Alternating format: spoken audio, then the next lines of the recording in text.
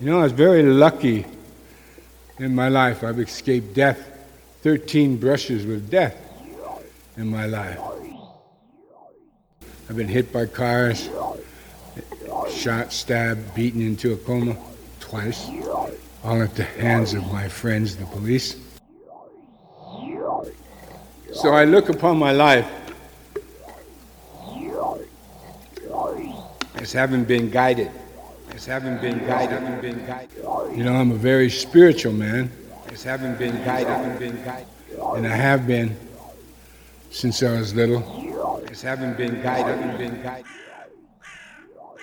My mother and my grandmas introduced me into many different churches. They never discriminated. But my grandma Aggie had her own church. Used to go there in the wintertime, sit around the stove.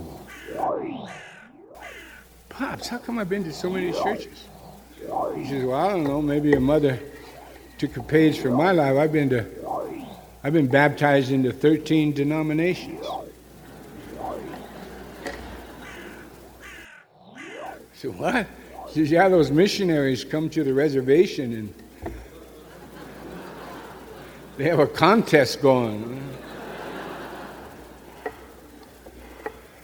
And I said, but why? Why 13 denominations?